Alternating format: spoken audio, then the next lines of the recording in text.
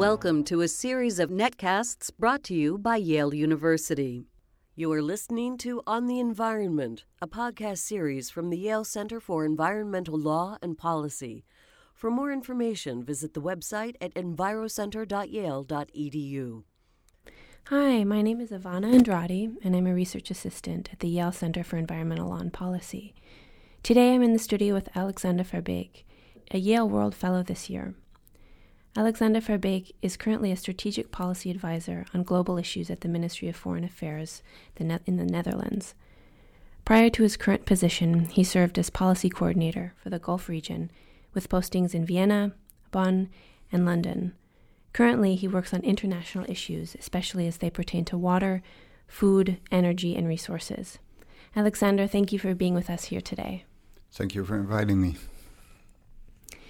You collaborate increasingly with governments, businesses, think tanks, and civil society groups to look for solutions to environmental and social problems.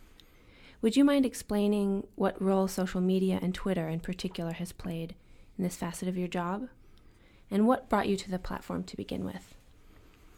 I discovered Twitter now only 2 years ago. In the summer on a holiday, I didn't have much to do. I knew I would start a new job. And I wanted to read a bit into the new issues that I will be working on, like climate change, water and energy, food, and resources. And I quickly discovered that Twitter, which I had previously seen as something I really didn't understand what it was about. I'd seen it as people, sending out a tweet. I'm standing in line in the supermarket and I'm bored.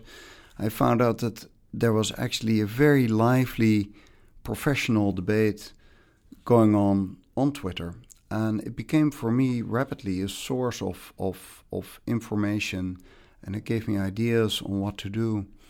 And so soon after I started to retweet some things from other people, and later I found my own sources and started to send that out, and I found out that I rapidly got more followers. I started to follow these people, and it created a community of people that were dealing with the same issues that I was dealing with.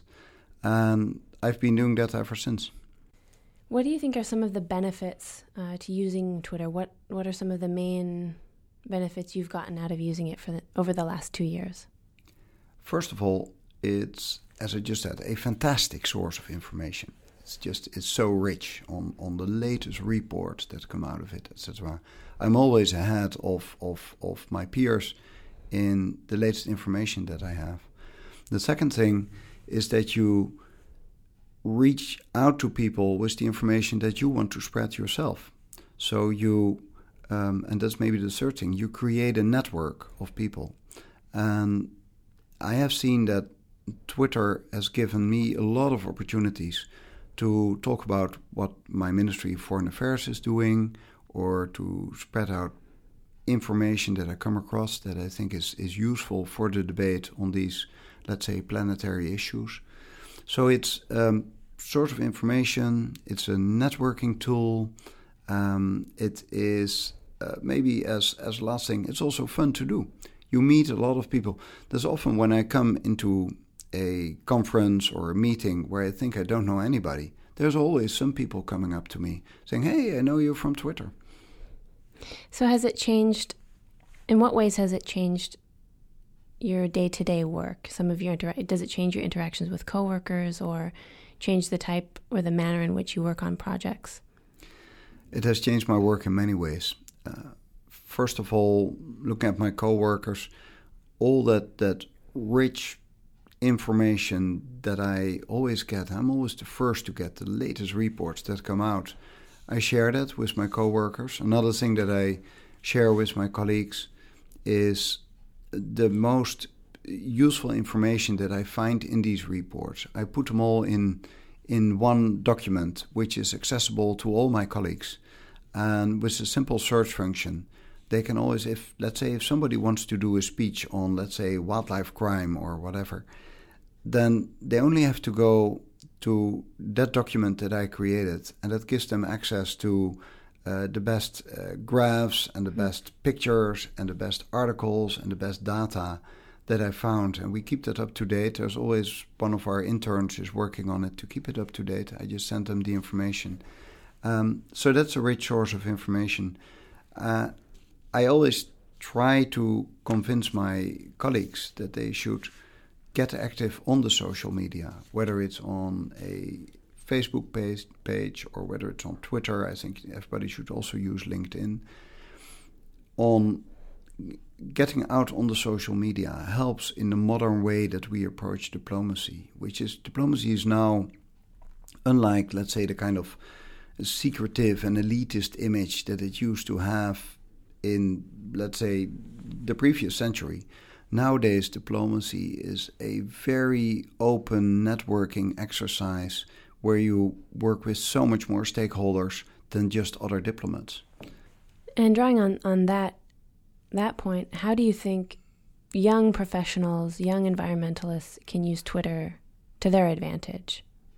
I just gave a talk on that, as they call it here at Yale, a master's tea, where the master of Calhoun House had invited me to speak to students on the use of Twitter in diplomacy. And I also tried to draw some lessons for them, what they could do with it.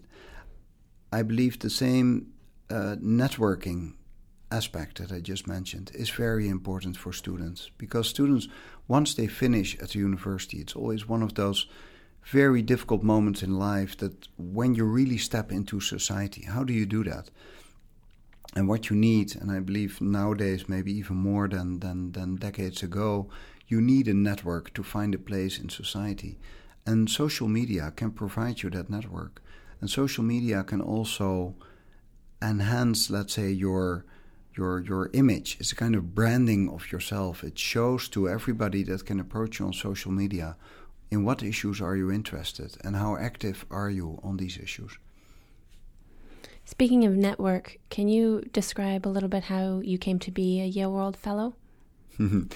That was a surprising moment for me, that at a certain moment I was followed by the Twitter handle of Yale World Fellows. And to be honest, I'd heard of Yale, of course, but I'd never heard of the Yale World Fellows. So I opened that account and I started to follow what the Yale World Fellows are doing. And what I found out is that the Yale World Fellows is an initiative that started 13 years ago, where every year 16 people from all over the world and from all walks of life are invited to come to Yale and to be here for one semester, the fall semester, and where they have their own program, but where they also very actively integrate into the Yale society.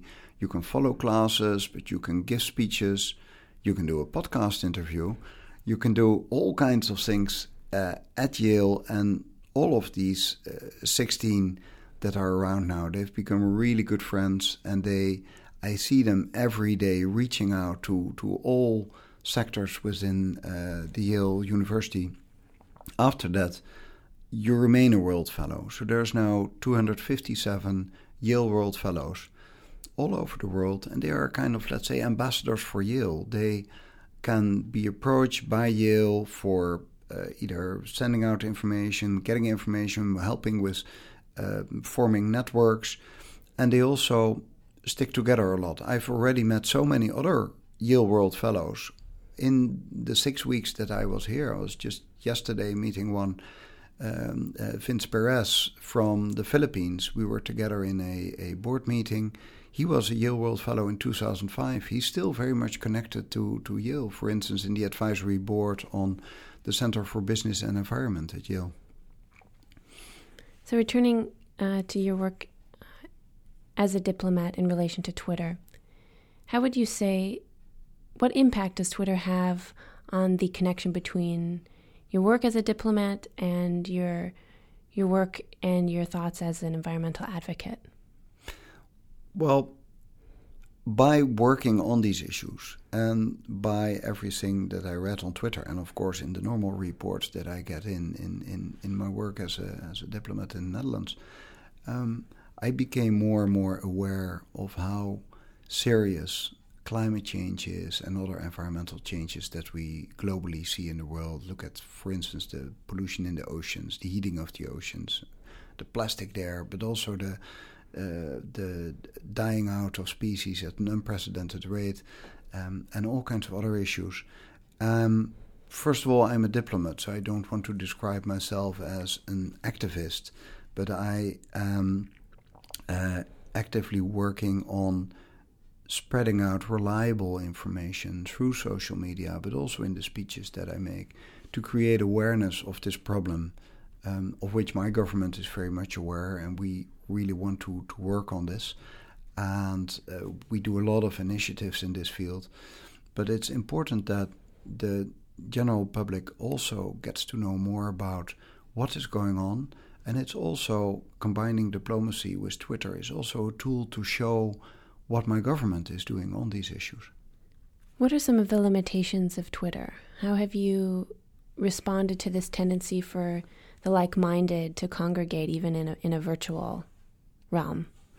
Well, there are risks, of course, in the use of Twitter. With every tweet that I write, before I send it out, and I send out, I don't know, some 5,000 or 6,000 tweets by now, I always double-check for a moment, okay, is this something where I might give the wrong message? Because I do it, as on my personal name, I send out tweets on Twitter, so it's not, let's say, a professional activity, but anything that you do in the role as a diplomat can always be seen as something that you do for your government. So I although I don't give it that interpretation, I'm aware that other people might give it that interpretation. And so I always double check. One thing, for instance, that I'm always careful about is I normally attach a picture or a graph or a map to something. If you attach maps, there are so many sensitivities about maps, which borders, whatever. It is not that if I send out a map from somebody else that I'm saying that I fully agree to everything on that map, but still there can be obvious things where you where you have to be aware of sensitivities between countries. Twitter may actually be a valuable way for citizens to become more familiar with basic science concepts behind climate change, for example. Do you think it is also a way for scientists to communicate with greater effectiveness with the public? Yes, and I believe they should, because there's a huge gap between the knowledge that the scientists have, and basically all scientists, apart for one or two that you can easily indicate, basically all scientists agree on climate change. It is not even 20th century, it is 19th century knowledge that the CO2 layer in our atmosphere keeps the heat in, which is actually a good thing. If we would not have CO2, it would be much too cold on the Earth. And it was also in the 19th century already found by scientists that if you increase through burning fossil fuels, if you increase the amount of CO2, that it gets hotter on the Earth. So although the specific numbers weren't really known at that time, roughly by about, let's say, the early 1980s, scientists knew that we were burning way too much fossil fuels and that this would have an impact. We're now in the phase that we're actually seeing this impact much earlier than many people had thought. To get this message across to the general public is very difficult because science is, you have to work with uncertainties. There's always, margins of error, etc., especially when you get more into details. If you look at one specific area or one specific short time frame, mistakes can be made. It doesn't change the general picture that the globe is heating up and that it will have massive effects. So promoting this awareness is something where social media can play a role. I would wish that the general media would spend more time on this issue as well, because it will have such a massive impact on the lives on our planet, certainly in the second half of this century. It is our children that we are talking about, and anybody that has children should be aware of what kind of planet their child is going to live on. How would you say Twitter has transformed your conversations, not just with colleagues, but with friends and acquaintances? I tend to talk not too much with my friends and acquaintances on this issue, because then but when you're together and you have a dinner or you drink a beer, you don't want somebody to ramble on the whole time about the issues that he is concerned about. What I do notice is that in the Netherlands you don't have, let's say here in America, the debate is so polarized. I don't see that so much in Europe. In Europe, the issue is a bit different than the two camps that you have in America. In Europe, it's more that most people are aware that something is going on, but they don't follow it that intensely. They don't know yet that it's going to hit us so much sooner and so much faster than we thought, let's say, 10, 15 years ago. To give one example, the IPCC, that is the independent panel working for the UN of all these scientists that produce every so often, so many years, a report on the state of affairs, of what we know on climate change. In their latest report, the fourth report in, I think, 2007, they predicted that in the summers on the North Pole, there would still be ice on the North Pole for the next 150 years or so. By now, we will soon see the latest report, the fifth report will come out very soon. There the predictions go in direction of, I don't know exactly what they will say, but let's say anything between maybe 5 and 30 years from now. So only in 7 years' time, a prediction of some disaster that's going to hit us in 150 years is now gotten so much closer. You and I in our lifetimes will see in the months of September a completely ice-free North Pole. So many of these predictions have come worse and have come in time frame closer to us. That awareness is certainly not enough among the general public.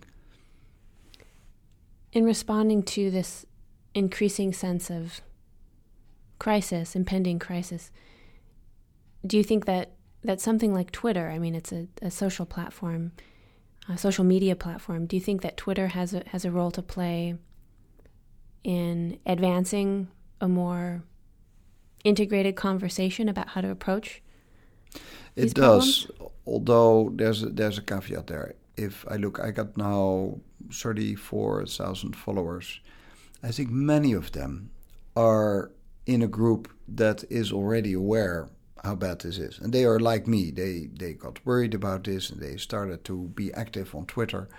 So we are, convincing each other, and we are already convinced. So that group is a different group. Then there's the group that will never ever be convinced. I got quite a few that sometimes pop up on my Twitter account, and they're telling that I'm selling complete nonsense and that climate change is a complete hoax and that it's not at all true.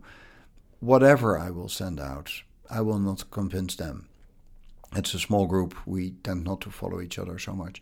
So what I do aim for is that group in the middle that is kind of, vaguely aware that something is going on, but they don't know enough about it, that I provide them with more information. And I hope to target that group in convincing them that something is going on. And all these impacts, or let's say all these little activists, people that do a little bit to spread more information about what's going on, they are successful. If you look at the protest march, or it's not a protest march, let's say the march to ask for attention that we recently saw in New York with 400,000 people in the street, and then in, I think it's 162 countries all over the world where people were marching to ask attention for climate. That is unprecedented. I think the previous march, if I remember correctly, was like 1 or 2 years ago in Washington. That was something like 80,000.